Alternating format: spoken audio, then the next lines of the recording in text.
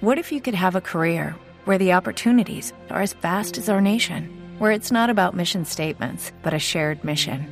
At U.S. Customs and Border Protection, we go beyond to protect more than borders. From ship to shore, air to ground, cities to local communities, CBP agents and officers are keeping people safe. Join U.S. Customs and Border Protection and go beyond for something far greater than yourself. Learn more at cbp.gov/careers.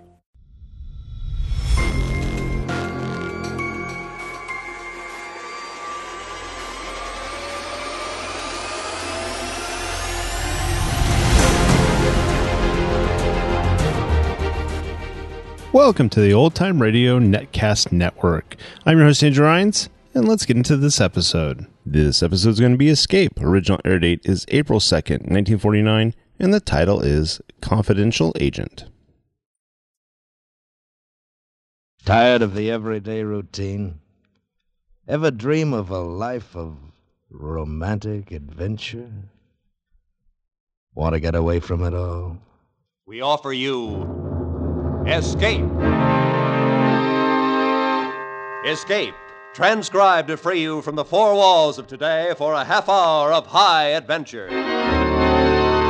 You are trapped in a dark, empty house, a girl lying dead at your feet, and surrounding you, closing in on you, are a band of killers, deadly enemies of your country and yourself. And they are intent on murdering you.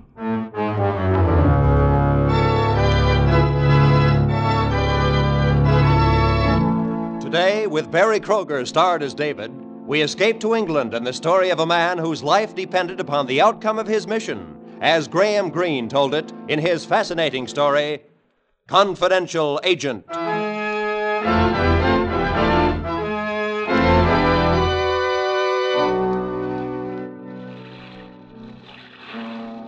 It was getting dark as the ship threaded its way through the tugs into Dover Harbor.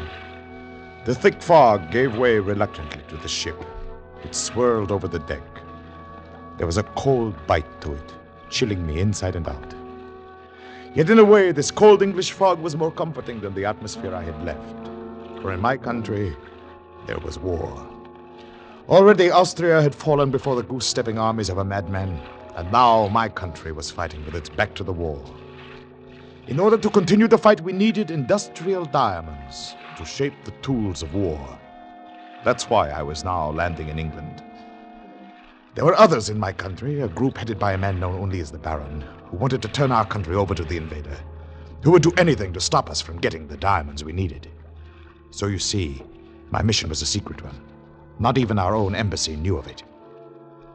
So far, the trip had been uneventful, except for meeting the girl.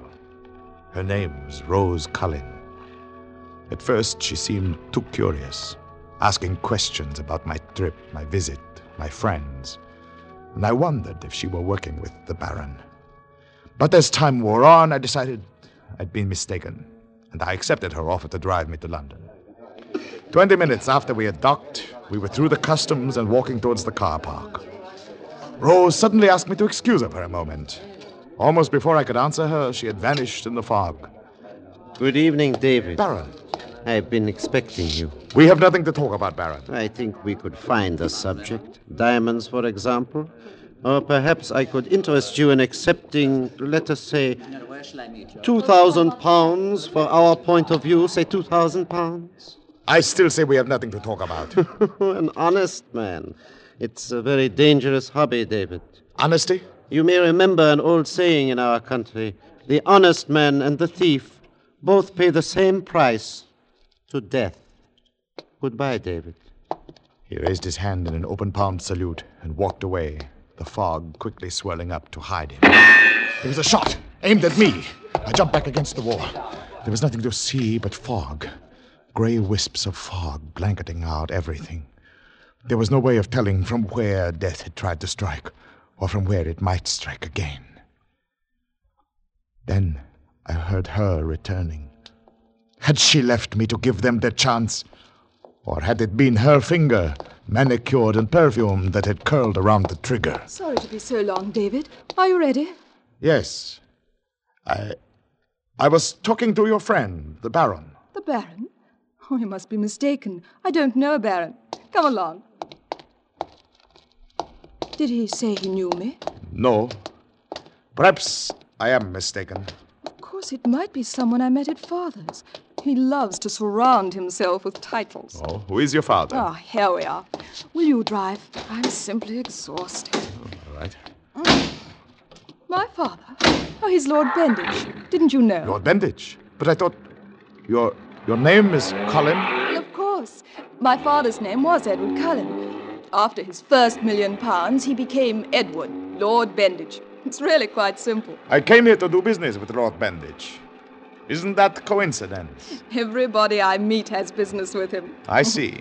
I can't think of anything more dull than father's business. What are you thinking? How, in my country, I would go along a country road like this very slowly, ready to jump into a ditch if I heard a plane.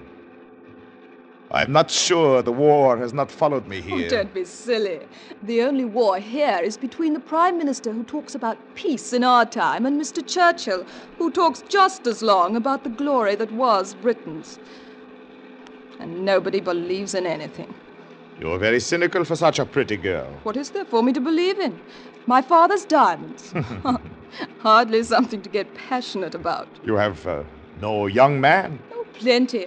If I want to know who scored 60 runs in the Lancing-Brighton cricket match, or the odds at Epsom Downs. But there's no excitement. If it's excitement you want, perhaps we still will get it. One of my countrymen tried to kill me just before you joined me. Oh, really? It's true.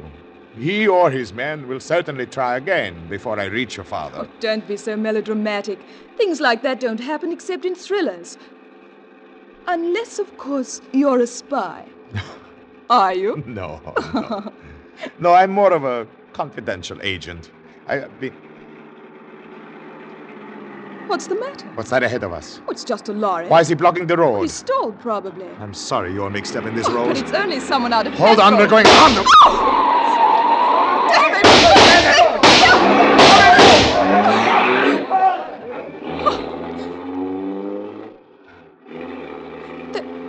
There's a bullet in the window shield. Oh, someone is trying to kill you. Yes. Oh, we must go to the police. With what? We saw no one we could identify. But we struck one of them. I felt the car hit him. Couldn't they be traced by him? All it would prove is that I ran him down. In fact, they might use that to have me arrested. Oh, no. If the Baron fails to kill me, and I think I can see to that, then it would serve him almost as much to have me arrested for murder.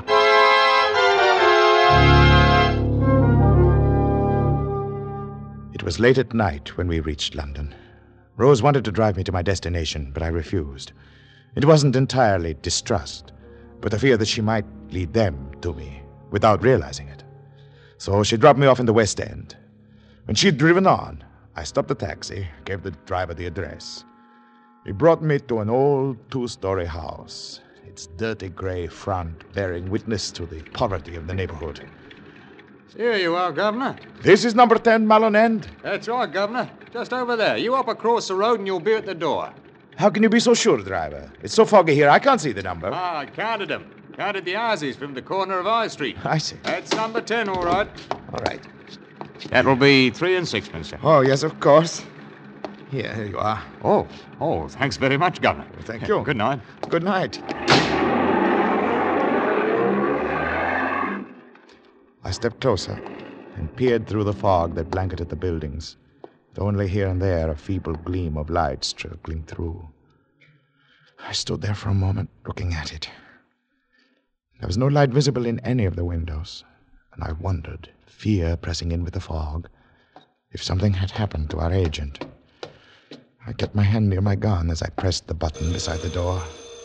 If something had happened to our agent, this might be a trap. The door opened a few inches, and a pinched, elfin face, neither old nor young, looked out at me. What do you want this time of night? I'm sorry, but I'm David. David?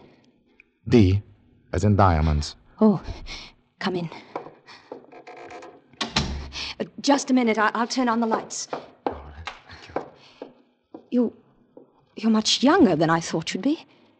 We are using them younger these days. I was just making a spot of tea. Perhaps you'd like some. Oh, yes, I would. Very much. Thank you. You see, I've been very careful with lights since I saw someone watching the house 2 days ago. One of the Baron's men, you think? I don't know. I just thought it better not to take Oh, chances. that's good girl. Good girl. The Baron came over on the same boat with me. Oh? Did he see you? Oh, yes. Thank you. It's all right. We even had a short talk at the customs. You... What did he say? He offered me money for a vacation. How much? £2,000. You refused. Of course. £2,000. Oh, this tea is good. After being out in the fog, it's warm. It's more money than I've ever seen in my life. How do I know you refused? I suppose that's a question I would ask too, were I in your place. You know, I wonder if that isn't the Baron's biggest crime against us. That he's made us eternally suspicious of each other. Yes, What is your name? Elsie. Elsie. Well, Elsie, you don't know that I didn't take the £2,000. But I am going to see Lord Benditch tomorrow, and maybe that will prove it. And then you'll be going back? Monday, yes. Oh, I see. Now, what do you have for me? Oh, not very much. You see, I know that the Baron has friends everywhere, even in the English government. But Lord Benditch will deal with you first if you are there on time and can prove you represent your government. If I did not show up, then he'd be free to deal with the Baron. Yes, that's it exactly. Now look, if you're seeing Benditch and his syndicate tomorrow, yes, then I must warn you again that... The shot came through the window. I leaped to the wall, turned off the light. I knelt, found her wrist. There was no pulse. Elsie was dead. Kneeling there, I cursed myself. The minute she told me that someone had been watching the house, I should have known that both of us had to get out. I should have known there was no time for tea and talk. Suddenly, I heard a sound. The door. The killer or killers were in the house. To stay there in that dark, small room, try to shoot it out with them, could have only one ending. They were blocking off the front door. I couldn't leave through a window. I'd be a perfect target that way. I began to edge toward the other door in the back. It was slow work. Then, I was in what seemed to be a kitchen. A gloomy patch of light guided me to the door. I pressed my face to the glass, strained to see outside. A man was standing, only a few feet from the back door. There was only one other way to go, up. I slipped out of the kitchen into the hall. After what seemed hours, I found the stairway and carefully stepped on the first step. It creaked, and I leaped higher and up to one side, just in time. Another step, and I tried again. There was only one thing to do. I raced up the stairs. I flung myself to the floor.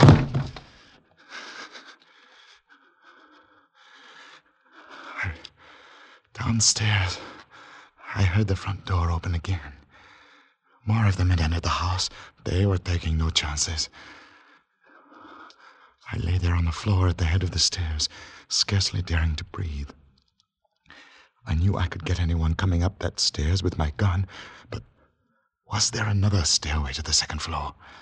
I knew so many of these houses had them. Perhaps this one did too. And that... somewhere outside, I heard something thump against the side of the house. One of them was trying to get in. One of them was coming in through some window on the second floor. From every side, death was closing in on me.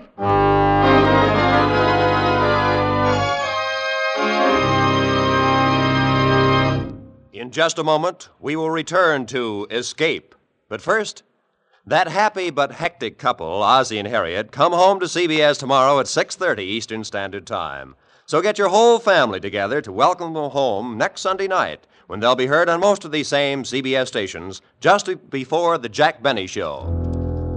And now, with our star, Barry Kroger as David, we return to the second act of Escape and Confidential Agent.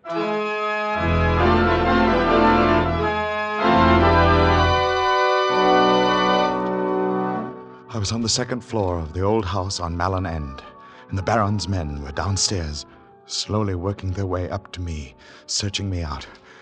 It was a quick decision. The open rooftop presented a chance of escape. And lying here in the dark was tempting discovery.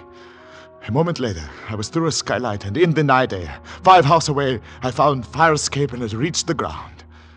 And 2 blocks farther, on Blean Street, I found a cheap hotel and registered under another name.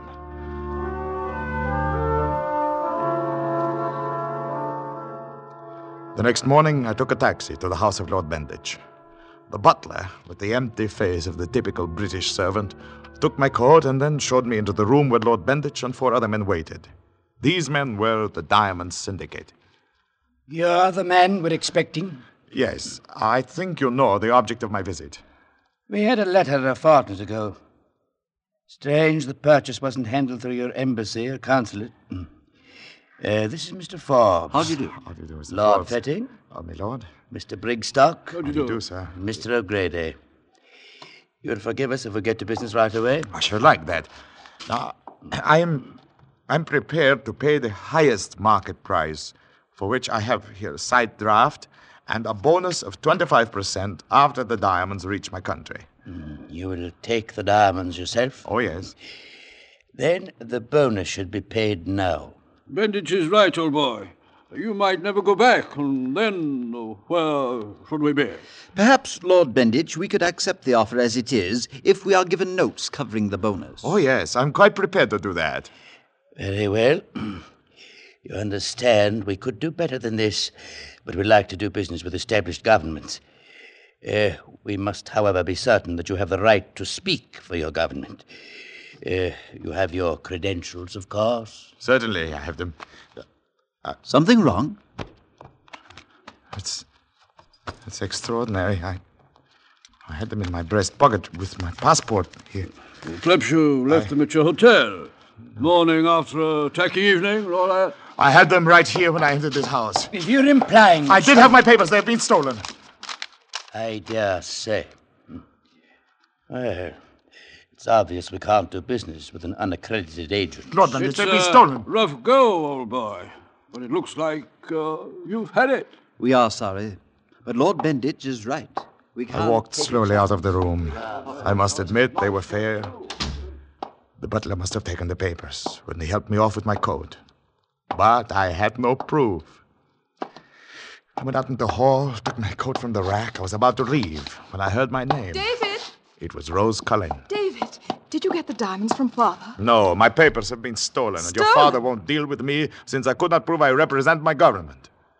Rose, do you know, is your father's butler new? Well, I think so, although I didn't really notice. I don't live here. I have my own apartment. You mean you think he took... I'm sure of it. I had my papers when I came up the steps. They were gone when I went to show them to your father. Then that means... Come along, David. We'll find out. No, Rose, that would do no good.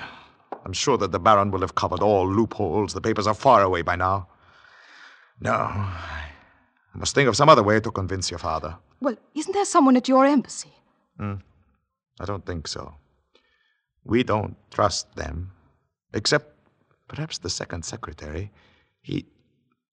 But even he may have been reached. But we've got to do something. We can't just... Why do you suddenly want to help me? Only last night you were laughing at me, Rose. Maybe I was. Last night. Well, then, why? Oh, David, can't you guess why I want to help you? To be with you. Rose, look. Oh, all you think of is your stupid war. Last night I laughed at you because you were a stuffy little man from another country, filled with ideas of his own importance and briefs and papers. Now, after I've had a chance to think things over, I know this isn't true. Rose, a man in my position has to give up many things. He has no time to... Fall in love. Why not, David? Why not? Rose. Oh, all right. I won't embarrass you. Now tell me something. Forbes and Brigstock were with Father when you met? Yes, they were. All right, then. Brigstock is an ass, but they'll both help your country if they're sure it's all right. I'll get them, and the 4 of us will go to your embassy. We'll make them prove who you are.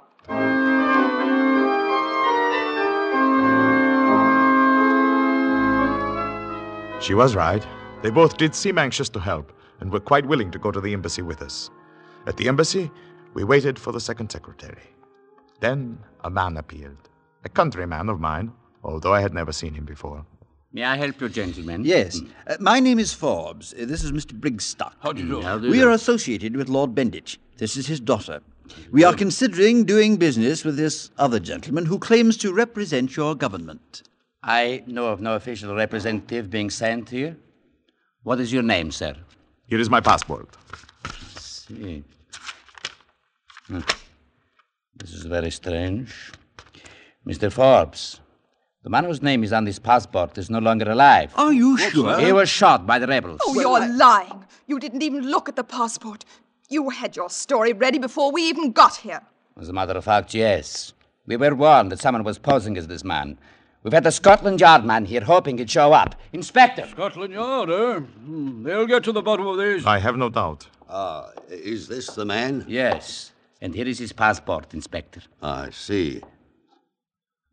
Well, sir, we're going to have to hold you. On what charges, Inspector? Well, there are several, miss.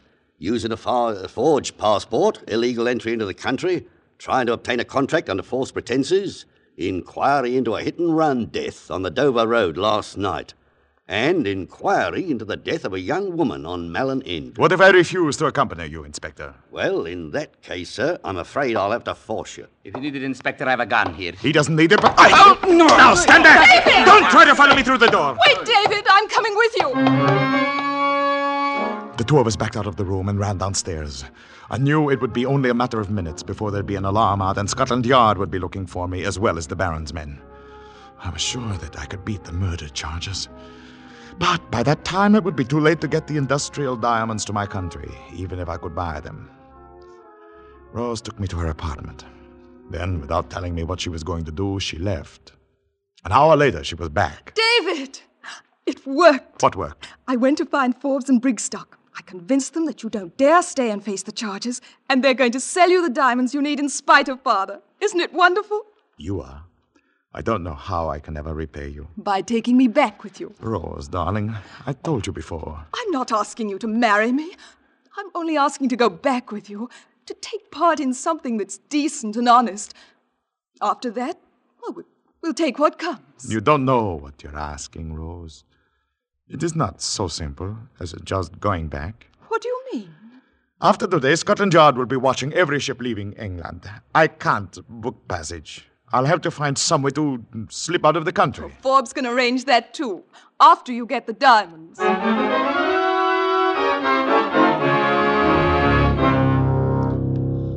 Forbes and Brigstock brought the diamonds, a small package that meant life for at least a while longer to my country.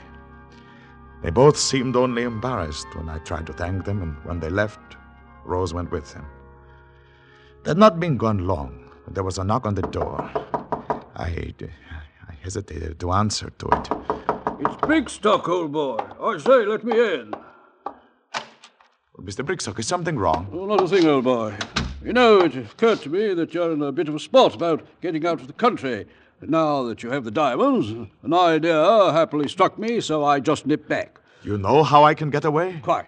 The perfect solution, old boy, is this. A gun? Astute of you to recognize it. No, don't move. I assure you I'm an expert shot. Bullseye and all that sort of thing. You're one of them. In a manner of speaking, yes. You see, I'm one of the fortunate few who recognize that democracies are decadent, too weak, you know. Nothing for me to do but work with other Johnnies who agree. An Aryan world for all you Aryan supermen. Is that it? You know, Rose has exquisite taste in rugs. It's a pity you'll have to bleed all over it. You're quite insane, Brigstock. Not at all. You see, people like you never have the brains to understand the glorious world that we are going to build. A world dedicated to joy through strength. Forbes. I say, most unfair. Hold on.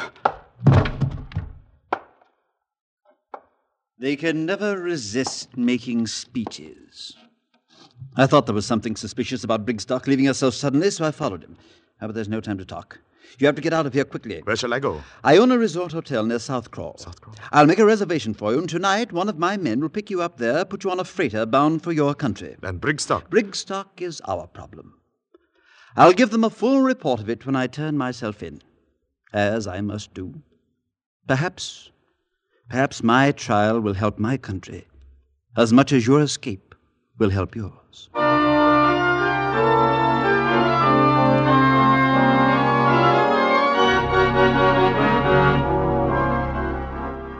I reached the hotel just as it was getting dark.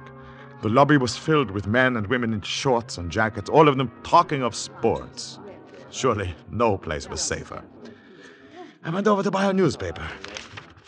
I say, don't I know you? Your face is familiar. I don't believe so. Foreigner, aren't you? I have it. Saw a photograph of you in the stock press edition of the Express. I'm afraid you've made a mistake. Can't get away from Scotland Yard. Best police force in the world. No, I remember. It was murder. Don't try to get away now. I shall take measures, you know. I thought of making a run for it, but there was no use. The lobby was filled with people. I couldn't hold up all of them. My captor sent someone to call the police. We sat down and waited. You foreigners aren't civilized, you know. Fellow told me when he was in Prague, he saw a chap shoot down the bobby right on the street. Can't do that sort of thing, you know. Anyone in here by the name of... Here we are. Are you the detective? Detective? Why, yes. Then here's your man. Oh, I see. I have a warrant for your arrest, charging you... I know the charge, officer. Don't bother with it. Well, then, come along. No handcuffs? Oh, I don't think that'll be necessary. I have a car right out here.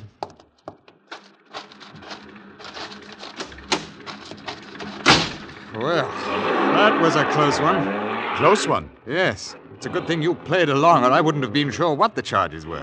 You mean you're not a detective? Heavens, no.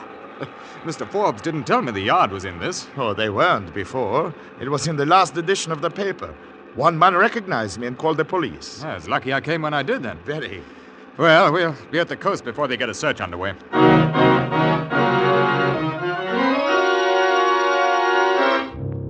We reached the coast in half an hour, and I was hoisted over the side of a small freighter, like a piece of cargo. I stayed below until we were well underway and then went above. The deck was uncovered, and the wind whipped the sharp spray across my face. I could feel the pressure of the package of diamonds in my pocket. My mission was over, and I was on my way home. Yet I felt neither relief nor happiness. I'd thought there was no room in my life for both war and love. But now that there was only war ahead, I felt empty. I stared off at the lights, glimmering somewhere far astern. That would be Plymouth Hope. Rose. Oh, David. Rose, no. David. Rose, darling. This is not the time for tears. When I was a little girl, someone told me that most men don't know what they want, so they make gestures. And Forbes said the same thing this afternoon. And so I decided not to waste time. And I made the decision for both of us. Between Mr. Forbes and yourself, my darling, it seems everything has been taken care of.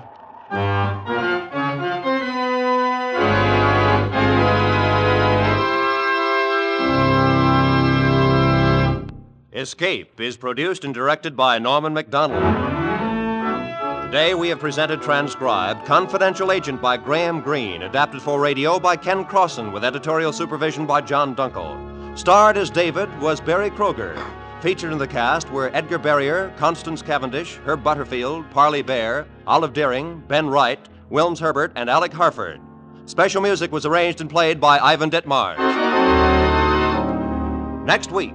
You are standing alone in a lonely canyon in the shadows of Superstition Mountain. While facing you, tempers ragged, guns drawn, are 3 men who at your first move toward hidden treasure will shoot you dead.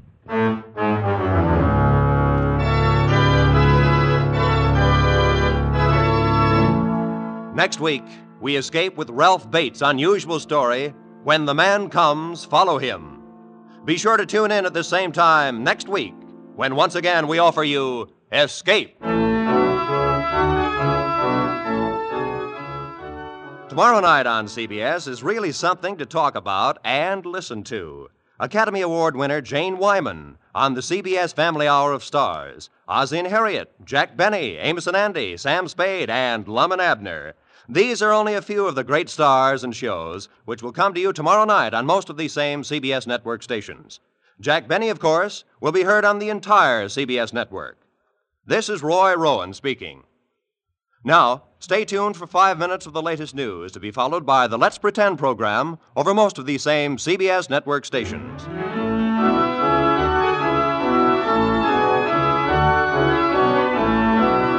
This is CBS, the Columbia Broadcasting System.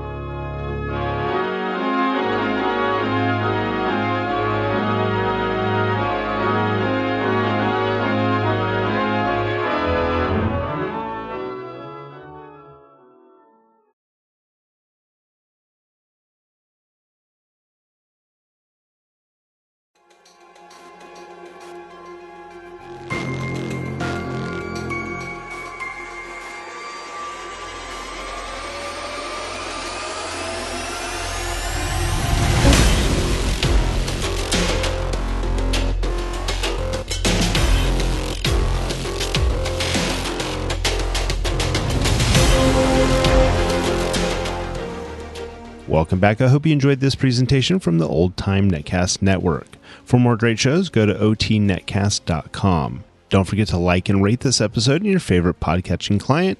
Follow this show on Facebook by going to otnetcast.com/Facebook.